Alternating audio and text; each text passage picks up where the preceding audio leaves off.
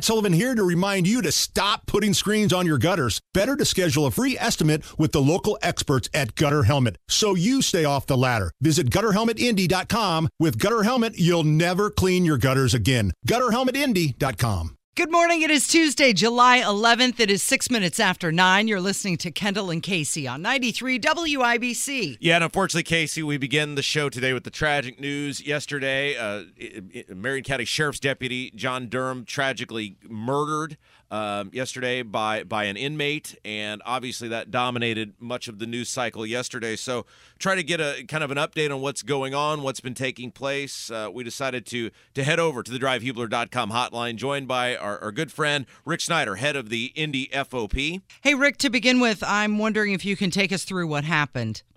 Well, we're still waiting for all the facts to come out as a result of the investigation. What we do know is that we have a heartbreaking tragedy, another in the long line that have occurred as of late. You know, it's important to note that we've had 3 line of duty deaths of public safety officials in just the past 12 days in our state. And our hearts are just broken for this latest family, but also this latest agency and coworkers that are going through this. And it just reminds everybody of the violence that we're seeing throughout our communities. And, you know, as has been proven here, the surging violence is not just an issue within our capital city anymore. It's surging and spreading out to other communities. Rick Snyder, our guest, head of the Indy FOP, talking about the tragic death yesterday of John Durm, the Marion County Sheriff's Deputy. Okay, Rick, so how much of this is this increased violence on law enforcement? The fact that we spent several years where many politicians basically told criminals, hey, cops are the bad guys, and doesn't matter what you do, they're the ones to blame. It seems like it's emboldened these criminals. Well, there's no doubt about that. We've been very consistent in talking about that, of course, is that the revolving door of criminal justice, the only thing that it results in is not consequences for criminal offenders, but consequences for victims throughout our communities. And this continues to prove that. You know, while we're still awaiting the outcome of the investigation specific to this attack, we can talk about what we do know. We do know that this is a repeat criminal offender, violent criminal offender, who public reports through media outlets have shown and demonstrated and have actually said this person has an extensive criminal history and a pattern of violence. I saw one local media report, I think from WTHR Channel 13, that showed that there were prior charges on the suspect for domestic violence-related charges, domestic violence in the presence of a child, domestic violence on a pregnant female, strangulation, intimidation. But here's the other part of what was said in that news story. A sweetheart plea deal was given by this Marion County prosecutor. All of the charges but one of those were dropped. And even the charge that was pled guilty to was reduced.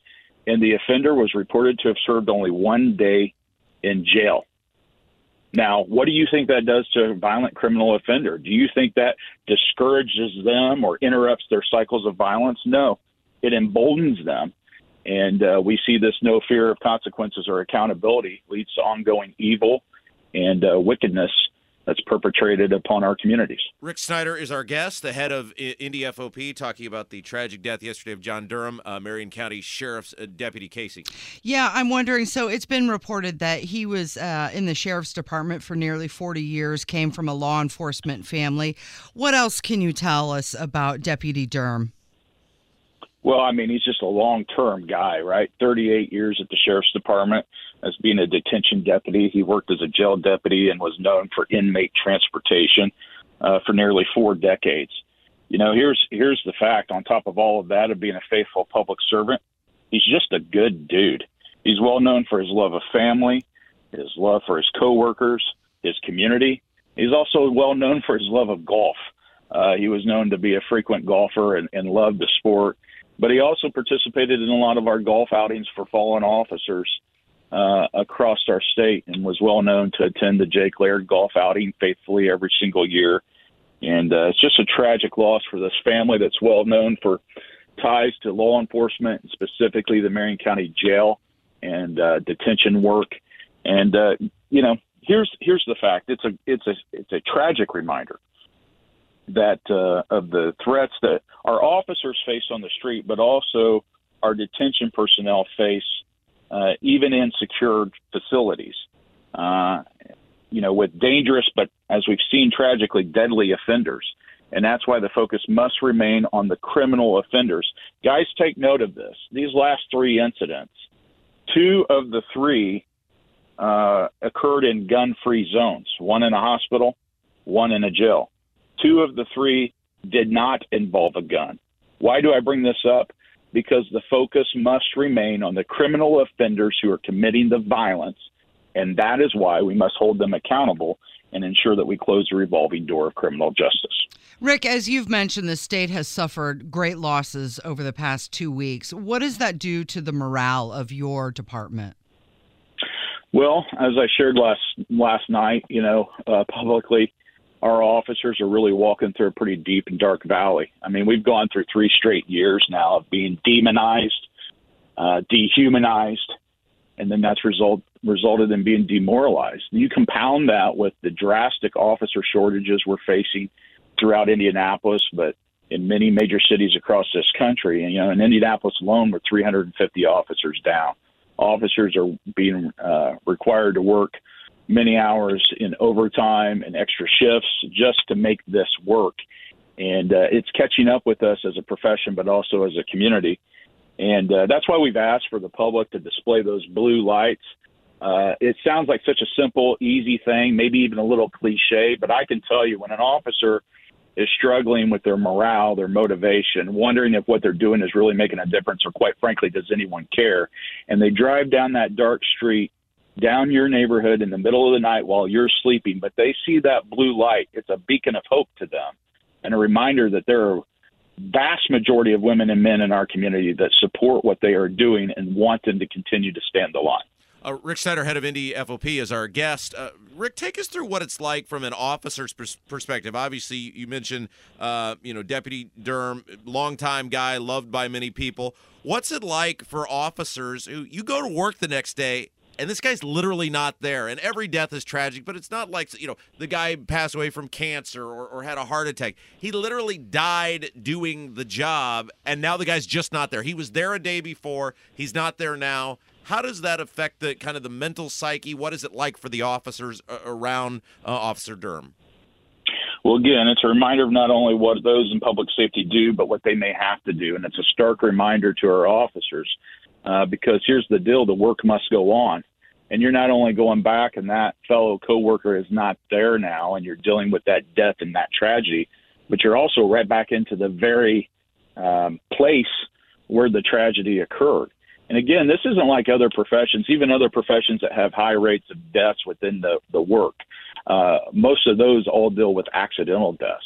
This is a profession where your clients are taking your life.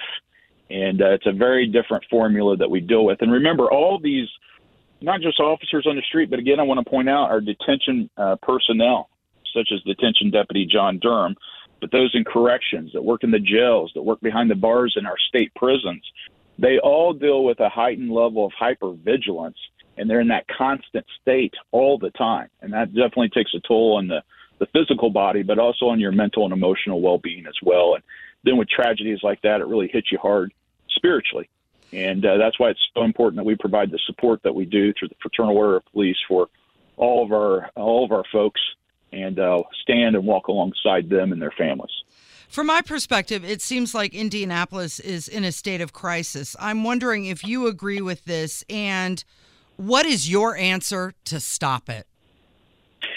Well, since September of 2019, we have said that Indy is in crisis. Our capital city is in crisis. And what we have warned since 2019 is that if we don't get a handle on this revolving door of criminal justice, that violent offenders would spread out to surrounding communities. And unfortunately, that's proven to be true. We had a recent report that showed that nearly 40% of all the inmates in the Johnson County jail were Indianapolis residents with Indianapolis addresses who were arrested for committing crimes in Johnson County. Reports found that nearly 60% of those inmates in the Hendricks County jail were Indianapolis residents committing crimes in Hendricks County, 40% in Hamilton County. What it does is it proves what we warned of. Now, we don't want to be able to say, hey, we were right. That's not the goal here. What we want to say is we also propose many recommendations and solutions for this, primarily closing the revolving door of criminal justice in Marion County. We warned of the tragic outcomes with this specific Marion County prosecutor, yet Marion County voters elected him into office. So unless something drastic happens in terms of a change in that office or him stepping down, we have 4 more years of this. And that is what has demoralized our officers, probably more than anything. But it's time for residents to get a handle on this, see what is going on. And I used to say, if you live in a surrounding county and you think this doesn't involve you because it's an Indianapolis problem, stand by because it's coming to a neighborhood near you. And unfortunately, that's proven to be the case.